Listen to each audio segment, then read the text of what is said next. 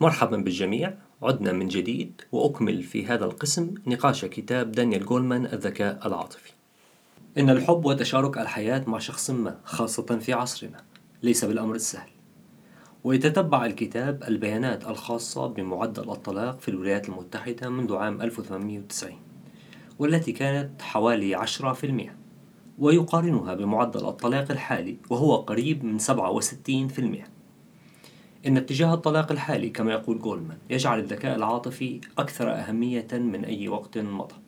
يظهر الكم الهائل من الأبحاث أن هناك اختلافات عاطفية بين الرجال والنساء، ويمكن إرجاعها جزئيا للاختلافات البيولوجية، ومع ذلك يقول جولمان أنه يمكن إرجاعها أيضا إلى الطفولة عندما يتم تعليم الأولاد والبنات دروسا مختلفة حول التعامل مع المشاعر. وخير مثال على ذلك هو كيف يناقش الآباء المشاعر مع أطفالهم. بشكل عام يكون الآباء أكثر إصرارا على التحدث عن المشاعر مع بناتهم من أبنائهم الذكور، مما يعرض الفتيات لمعلومات عاطفية أكثر من الأولاد. لا فرق في مقاييس العدوان بين الذكور والإناث حتى سن 10، لكن تظهر الاختلافات في سن 13، حيث تصبح الإناث أكثر مهارة باستخدام التكتيكات العدوانية الباردة مثل النميمة الخبيثة والانتقام غير المباشر، بينما يتمسك الذكور باستراتيجية الرد الانفعالي المباشر عند مواجهة الغضب. وفي كثير من الأحيان تلعب الإناث ضمن مجموعات صغيرة حميمة مع التركيز على تعظيم التعاون وتجنب العداء، بينما يلعب الذكور في مجموعات أكبر ألعابا تنافسية. ويمكننا أن نرى الفرق الجوهري بين الذكور والإناث خلال مشاهدتهم وهم يلعبون. فإذا ما عطل صبي اللعبة بسبب السقوط والإصابة، فإن المتوقع منه أن ينهض ويتوقف عن البكاء ويسمح للعبة أن تستمر. لكن في حال حدث الشيء نفسه بين مجموعة من الفتيات، فستقوم الأخريات بإيقاف اللعبة ويتجمعن لتهدئة الفتاة المستاءة. ولأن خبرة النساء بشكل عام مع العواطف أكثر شدة وأكثر تقلبا، حيث إن النساء يتزوجن ولديهن اهتمام كبير بدور إدارة العواطف، بينما يقلل الرجال من شأن هذا الدور في العلاقة. إن الكيفية التي يناقش من خلالها الزوجان القضايا المسببة للامتعاض مهمة جدا للحفاظ على الزواج. ووفقا لجولمان، فإن الاتفاق على كيفية الاختلاف أمر حيوي لعلاقة صحية، فالخلافات العاطفية تستدعي من الزوجين التغلب على الفروق الفطرية بين الجنسين، ويمكن أن يؤدي الفشل في هذه المهمة إلى تمزيق الزواج. في دراسة في جامعة واشنطن، قام علماء النفس بتسجيل مقاطع فيديو لمحادثات طويلة بين الأزواج في المختبر، متبوعا بتحليل عميق لتلك المقاطع. ووجدت الدراسة أن إشارة الإنذار المبكر بأن الزواج في خطر هي الانتقاد اللاذع. فالفرق البسيط بين التشكي والنقد الشخصي هو أنه في التشكي يحدد الزوج بدقة ما يزعجه، أي انتقاد الفعل وليس الشخص. من ناحية أخرى، فإن النقد الشخصي يجعل الطرف المتلقي له يشعر بالعار والنقص، مما يؤدي على الأرجح إلى استجابة دفاعية بدلا من تحسين الأمور. مع الأخذ في الاعتبار الاختلافات في كيفية تعامل الرجال والنساء مع المشاعر المؤلمة وعواقبها المحتملة، ما الذي يمكن أن يفعله الأزواج لحماية زواجهم؟ الكتاب يعطي بعض النصائح، وأحد الاقتراحات للرجال ليس فقط تجنب الخلاف، ولكن إدراك أن المظالم أو الخلافات التي تثيرها الزوجة من وقت لآخر يمكن أن تكون عملا من أجل الحب. ويشير جولمان إلى أن الرجال يحتاجون أيضا إلى أن ينتبهوا إلى عدم إنهاء النقاش مبكرا من خلال اقتراح حل عملي لهذه المسألة أو تلك. بدلا من ذلك، من المهم أن تشعر الزوجة أن زوجها يسمع الشكوى ويتعاطف مع مشاعرها، في حين أن التوصل إلى حل عملي مبكر قد يبدو لها وسيلة لتجاهل مشاعرها على أنها غير ذات أهمية. والنصيحة للنساء هي بذل جهد حقيقي لعدم مهاجمة أزواجهن بالنقد الشخصي، بل الشكوى من فعل معين يسبب الضيق، حيث غالبا ما يؤدي النقد الشخصي إلى اتخاذ الزوج موقف دفاعي أو عدم المبالاة، مما يؤدي إلى تصعيد الصراع. لجعل الزواج ينجح لا يحتاج المرء إلى التركيز على قضية معينة يتحارب الزوجان بشأنها، مثل الأطفال أو المال أو الجنس أو الأعمال المنزلية، ولكن بدلا من ذلك العمل على تحسين الكفاءات العاطفية، مثل القدرة على تهدئة نفسك وشريكك، ومهارات الاستماع والتعاطف. من أجل الاستمرارية والازدهار، من الأفضل للشركات أن تعزز ذكائها العاطفي الجماعي. في بيئة العمل الحديثة، أصبحت القوى العاملة تدريجيا عمال معرفة، تتميز إنتاجيتهم بإضافة قيمة إلى المعلومات، سواء كمبرمجي كمبيوتر أو محللي أعمال أو كتاب. ولأن هؤلاء الأشخاص على درجة عالية من التخصص، فإن إنتاجيتهم تعتمد على تنسيق جهودهم كجزء من فريق، ويصبح الفريق وحدة العمل وليس الفرد. وهذا كما قال جولمان يشير إلى سبب نمو قيمة الذكاء العاطفي كأحد الأصول في مكان العمل في السنوات القادمة. عندما يأتي فريق العمل للتعاون، فإن كيفية إنجاز المهمة، سواء كانت خطة لاجتماع أو مناقشة استراتيجية عمل جديدة، سيحددها معادل ذكاء المجموعة Group IQ، أي مجموع مواهب ومهارات الأفراد المشاركين في الفريق. والعنصر الأكثر أهمية في ذكاء المجموعة هو الانسجام الاجتماعي، وليس متوسط معدل الذكاء بالمعنى الأكاديمي. فالقدرة على الانسجام تعزز إنتاجية المجموعة ونجاحها. أجريت دراسة في بيل لابس سعيا للكشف عن الفرق في الأداء بين النجوم والآخرين، ووجدت الدراسة أن الموهبة الأكاديمية ومعدل الذكاء لم يكونا رائزين جيدين للتنبؤ بحجم الإنجاز في المستقبل. فالنجوم أصحاب الأداء الفائق لا يتميزون بمعدل ذكائهم المرتفع، بل الذكاء العاطفي الذي يمكنهم من تحفيز أنفسهم بشكل أفضل، واستخدام المهارات الشخصية لإنجاز مهامهم، وإجادة الاستفادة من الشبكات غير الرسمية للتعامل مع المشكلات غير المتوقعة. والشبكات غير الرسمية هي شبكة معقدة من الروابط الاجتماعية تتشكل في كل مرة يتواصل فيها زملاء العمل أو الفريق، وتصبح بمرور الوقت شبكات مستقرة. في لحظة المرض الشديد تكون السيادة للعواطف، وتمسي التحليلات العقلانية غير ذات صلة. في حالات المرض الشديد لا نتطلع في كثير من الأحيان إلى سماع معلومات إحصائية بحتة حول صحتنا من أطبائنا. حتى في حالة اختبار دم روتينية، لنفترض أن الطبيب قال بنبرة تلقائية: أنت بحاجة إلى مزيد من الفحوصات لعينات سوائل الكبد. من المحتمل أن الطبيب يقوم بدوره بكفاءة ويتبع إجراءات التشخيص بدقة. وعلى الرغم من أن فرصة الإصابة بالسرطان ضئيلة، إلا أن مشاعر الخوف ستجتاحنا في تلك اللحظة.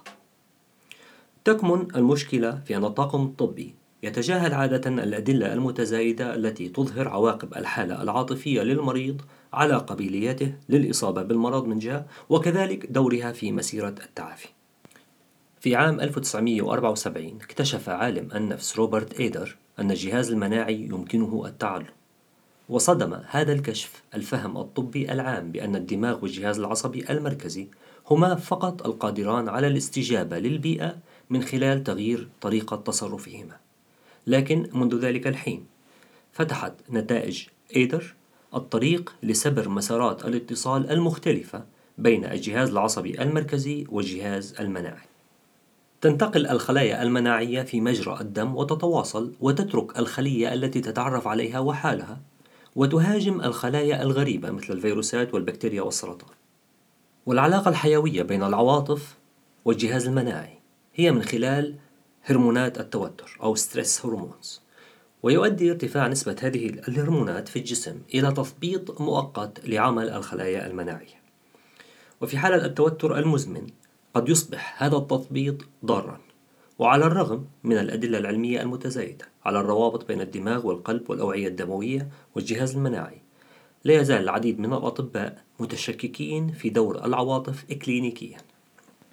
أظهرت الدراسات الضرر الذي يمكن أن يسببه الغضب للقلب، ووجدوا أنه من بين العوامل التي يمكن أن تؤدي إلى موت الشباب كان الغضب والحنق مؤشراً أقوى حتى من التدخين وارتفاع ضغط الدم وارتفاع الكوليسترول. بالإضافة إلى ذلك، يصبح الغضب أكثر فتكًا بالنسبة لأولئك الذين أصيبوا بالفعل بأمراض القلب. طلبت دراسة أجرتها كلية الطب بجامعة هارفارد من أكثر من 1500 شخص أصيبوا بنوبات قلبية أن يصفوا حالتهم العاطفية في الساعات التي سبقت النوبة، وأظهرت النتائج أن التعرض للغضب يزيد من خطر الإصابة بالنوبات القلبية بين المصابين بأمراض القلب بأكثر من الضعف. العاطفة الجبارة الأخرى هي القلق، والذي في السياق التطوري ربما له فائدة في إعدادنا للتعامل مع بعض التهديدات، لكن في الحياة الحديثة غالبا ما نكون مثقلين بالأمور التي تثير القلق سواء كانت جسدية أو عقلية.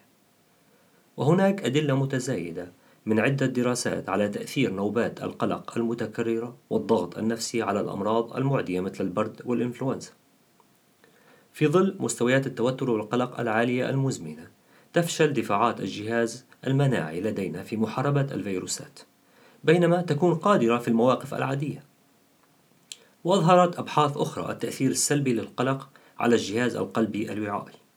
وبينما تزيد نوبات الغضب المتكررة من خطر الإصابة بالنوبات القلبية بين الرجال، قد يكون الخوف والقلق أكثر العواطف فتكًا بين النساء. يجادل الكتاب بأنه أمام الأدلة المتزايدة على النتائج الطبية الضارة الناجمة عن القلق والغضب والاكتئاب بالنسبة للمرضى الذين يعانون من أمراض خطيرة، فإن علاج القلق والاكتئاب يجب أن يحسب تدخلاً طبياً أيضاً. لكن هذا لا يعني أن العواطف الإيجابية مثل التفاؤل والأمل يمكن أن تقف بمفردها كعلاج. ومن المفهوم أن الأشخاص المتفائلين على سبيل المثال يمكنهم التعامل بشكل أفضل مع الأحداث الصعبة، بما في ذلك الحالات الطبية. العلاقات السلبية لها أيضا تأثير على جهاز المناعة، لذلك فإن الأشخاص من حولنا مهمون لصحتنا، وكلما زادت أهمية العلاقة تعاظم دورها في صحتنا. ومن الأمثلة القوية على النتيجة السريرية للدعم العاطفي من كلية ستانفورد الطبية، فبعد علاج مجموعة من النساء المصابات بسرطان الثدي المتقدم، ذهل الأطباء الذين أجروا الدراسة أنفسهم بالنتائج، حيث أن النساء اللواتي انضممن إلى اجتماعات الدعم الأسبوعية بقين على قيد الحياة ضعف مدة أولئك الذين واجهن التجربة بمفردهم. يبدأ تأثير الوالدين على كفاءة الطفل العاطفية في الأشهر الأولى. يبدأ تكوين الذكاء العاطفي في المرحلة المبكرة ويستمر طوال سنوات الدراسة، وحسب جولمان فإن المكونات الستة ذات الصلة بتشكيل الذكاء العاطفي هي الثقة والفضول والقصدية وضبط النفس والترابطية والقدرة على التواصل. وتعتمد هذه القدرات بشكل كبير على نوع الرعاية التي يقدمها الوالدان للطفل قبل مرحلة رياض الأطفال. إن التفاعلات المتكررة بين الوالدين والطفل أمر بالغ الأهمية لتشكيل الكفاءات العاطفية. على سبيل المثال، يطلب طفل صغير من أم مشغولة المساعدة في لعبة ألغاز محبطة. إذا ما استجابت الأم بفرح واستعداد للمساعدة، فإن هذه الاستجابة تحمل رسالة، بينما رد مختلف مثل لا تزعجني لدي عمل مهم لأقوم به يحمل رسالة أخرى مختلفة تماما. ومثل هذه التجارب لها تأثير يمتد مدى الحياة على توقعات الطفل العاطفية من العلاقات مع الآخرين. يمكن أن يكون الإهمال البسيط أكثر تدميرا من الإساءة الصريحة. وجدت دراسة استقصائية للأطفال الذين تعرضوا لسوء المعاملة، وخاصة أولئك الذين كان آباؤهم غير ناضجين عاطفيا أو بلا هدف ويعيشون حياة فوضوية، أنهم أكثر قلقا وشرودا وعدوانية ولا مبالاة وانطوائية، وتبلغ فرصة إعادة هؤلاء الأطفال للصف الأول 65%. يصل الدماغ البشري إلى ثلثي حجمه الكامل، ودرجة كبيرة من التعقيد في أول 3 إلى 4 سنوات من الحياة. وخلال هذه المرحلة يحدث معظم التعلم النقدي، وبشكل أساسي الدروس العاطفية، حيث يمكن للتوتر المزمن أن يضر بمراكز التعلم في الدماغ خلال هذه الفترة، ويمكن للعواقب أن تستمر مدى الحياة. الصدمة النفسية. على الرغم من اختلاف الأسباب التي يمكن أن تجعل الناس يشعرون بالعجز في المواقف الكارثية مثل التعذيب والإيذاء المتكرر في الطفولة، إلا أن هذا التوتر الذي لا يمكن السيطرة عليه له علامات بيولوجية متماثلة. عندما تكون حياتك في خطر ولا يوجد ما يمكنك فعله للهروب، يبدأ الدماغ في حشد الجسم استعدادا لحالات الطوارئ، وتصبح أكثر عرضة للإصابة باضطراب ما بعد الصدمة. إن الشخص الذي عانى من الشعور بالعجز أمام الخطر الذي هدد حياته، على سبيل المثال البقاء تحت الأنقاض لعدة أيام أو تجربة قريبة من الموت في حادث سيارة، من المحتمل أن يتعافى من الذعر الذي تعرض له في البداية، ومع ذلك يمكن أن تستمر بعض الأعراض لفترة أطول. وأحد الأمثلة من الكتاب هو امرأة مع ابنها البالغ من العمر عاما واحد حوصرا داخل منزل بعد زلزال مدمر. تعافت المرأة من الذعر المروع الذي عاشته في الأيام القليلة الأولى، لكنها عانت لفترة طويلة من عدم قدرتها على النوم في تلك الليالي عندما كان زوجها بعيدا عن المنزل، كما كان في ليلة الزلزال المشؤوم. يرتبط الخوف المكتسب أو المتعلم بالتغيرات في الدارات الحوفية في الدماغ أو الليمبيك سيركتري التي تركز على اللوزة المخية أو أميجدلا، ويؤدي اضطراب ما بعد الصدمة الشديد فرطا في نشاط هذه الدارات الحوفية، فتفرز جرعات كبيرة من النواقل العصبية الهرمونية استجابة لحالة يكون فيها التهديد ضئيلا أو حتى غائبا تماما، كما في مثال الخوف المكتسب بعد تجربة الزلزال. يمكن للتعلم العاطفي إذا ما جاء في الوقت المناسب أن يغير الذكريات العاطفية المؤلمة وأنماط التفكير وردود الفعل التي تثيرها. ففي حين أن اللوزة المخية هي المنطقة الحاسمة في الدماغ المرتبطة بالخوف المكتسب، فإن القشرة المخية الحديثة باللاتينية نيوكورتكس ضرورية للتغلب عليه. والخوف الأصلي لا يختفي، لكن نشاط النيوكورتكس يكبح الرسائل القادمة من اللوزة والتي تخبر الدماغ أن عليه الاستجابة بالخوف. ويوضح الكتاب بعض الخطوات حتى يستعيد الشخص المصاب باضطراب ما بعد الصدمة سلامته. أولها المساعدة في البداية على إيجاد سبل أو تكتيكات لتهدئة المشاعر المحفزة إلى مستوى معين يسمح للشخص بإعادة التعلم واكتساب بعض الشعور بالسيطرة على خوفه. الأدوية هي إحدى الطرق التي يمكن أن تساعد المريض، لكن الأساليب المهدئة هي طريقة أخرى، لأن الهدوء النفسي هو الأساس لاستعادة الشعور بالأمان الذي شعر به المريض قبل الصدمة. يعد سرد قصة الصدمة أمرا مفيدا، ليس وصف ما رأوه وسمعوه فحسب، ولكن أيضا ردود الأفعال التي اختبروها مثل الشعور بالرهبة أو الغثيان. إن وضع المشاعر في كلمات يجعل الذكريات تحت سيطرة النيوكورتكس، مما يجعل ردود الفعل التي تثيرها هذه المشاعر مفهومة أكثر وأكثر قابلية للإدارة. يقترح جولمان أنه إذا كان التعافي من اضطراب ما بعد الصدمة ممكنا، فكذلك الندوب النفسية الأقل وضوحا. وكون التعلم العاطفي يستمر مدى الحياة، فحتى العادات العاطفية التي تم تعلمها في الطفولة وزرعت في القلب بعمق يمكن إعادة تشكيلها. الطبع أو المزاج. الطبع كلمة قديمة يمكن أن تحمل معان متعددة، لكن في العصر الحديث تشير عموما إلى الموقف أو الحالة المزاجية أو السلوك المعتاد.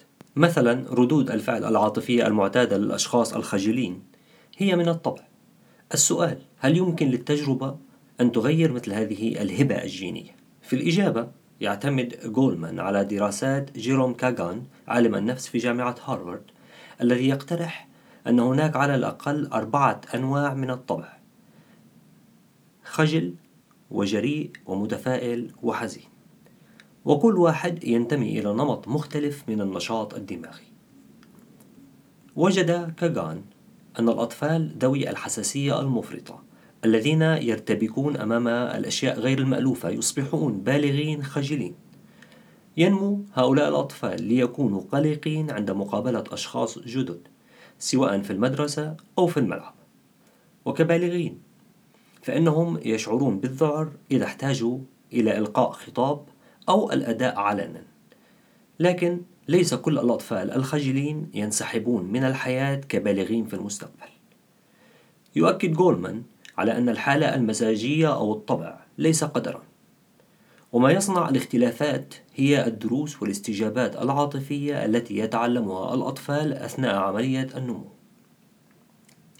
تشير البيانات إلى أن 1 من 3 أطفال ولدوا بفرط نشاط اللوزة المخية قد تغلبوا على خجلهم عندما بلغوا سن رياض الأطفال، وهذه التغييرات هي على الأرجح نتائج الضغط المشجع والرقيق الذي مارسه آباؤهم ليكونوا أكثر انفتاحًا.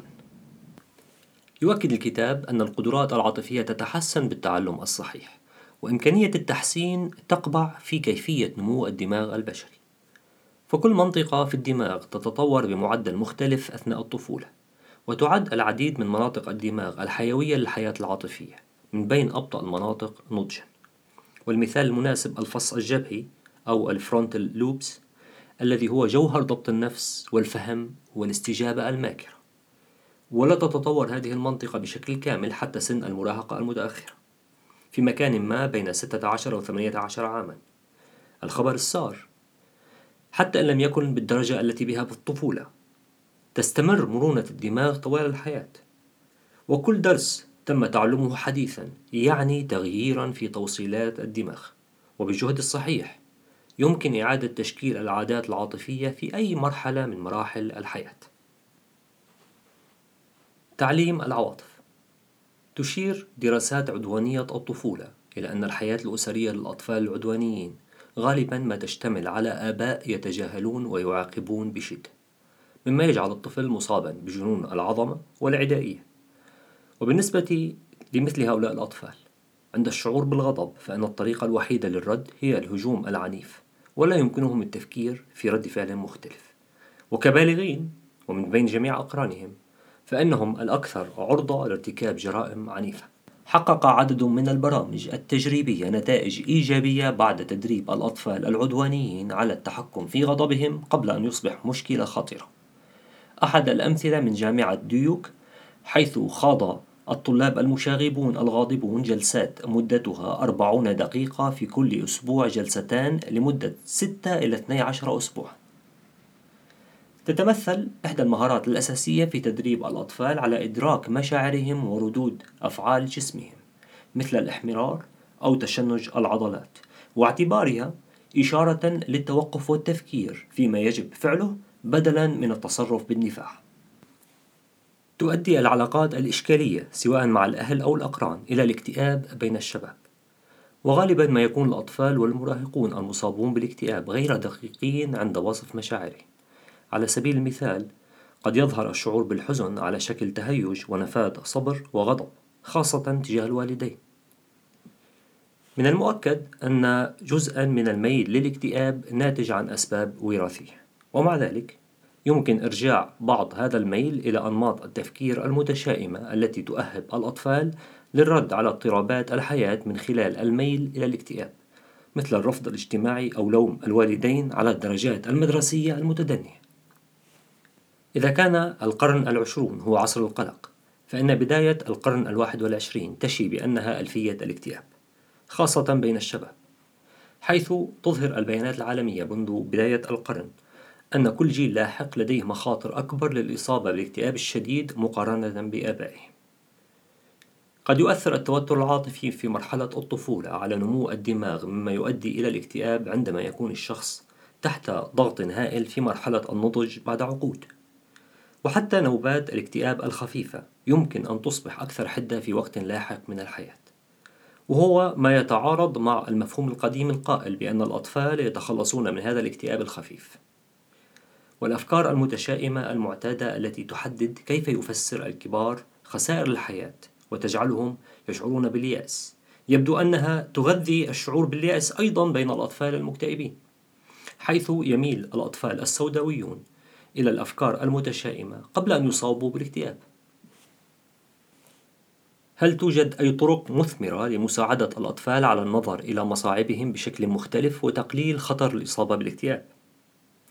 في دراسة أجريت في إحدى المدارس الثانوية في ولاية أوريغون، التحق 75 طالبا مصابا بالاكتئاب الخفيف بفصل دراسي مدته 8 أسابيع بعد المدرسة لتعلم كيفية تحدي أفكارهم السوداوية المعتادة، وأن يصبحوا أكثر مهارة في تكوين صداقات والمزيد من المشاركة الاجتماعية. وفي نهاية البرنامج تعافى 55% من الطلاب مقارنة بحوالي 25% فقط من مجموعة المقارنة من الطلاب المصابين بالاكتئاب الذين لم يكونوا في البرنامج.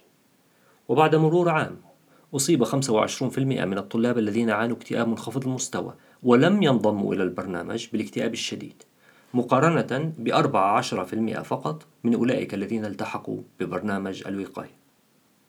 ويبدو أن برنامج الوقاية قد قلل من خطر الإصابة بالاكتئاب إلى النصف، وتدعم نتائج البرنامج المكون من 8 جلسات ما يؤكده خبراء اكتئاب الطفولة بأن التغييرات النفسية الأساسية تتطلب القيام بشيء ما قبل أن يصاب الطفل بالاكتئاب في المقام الأول.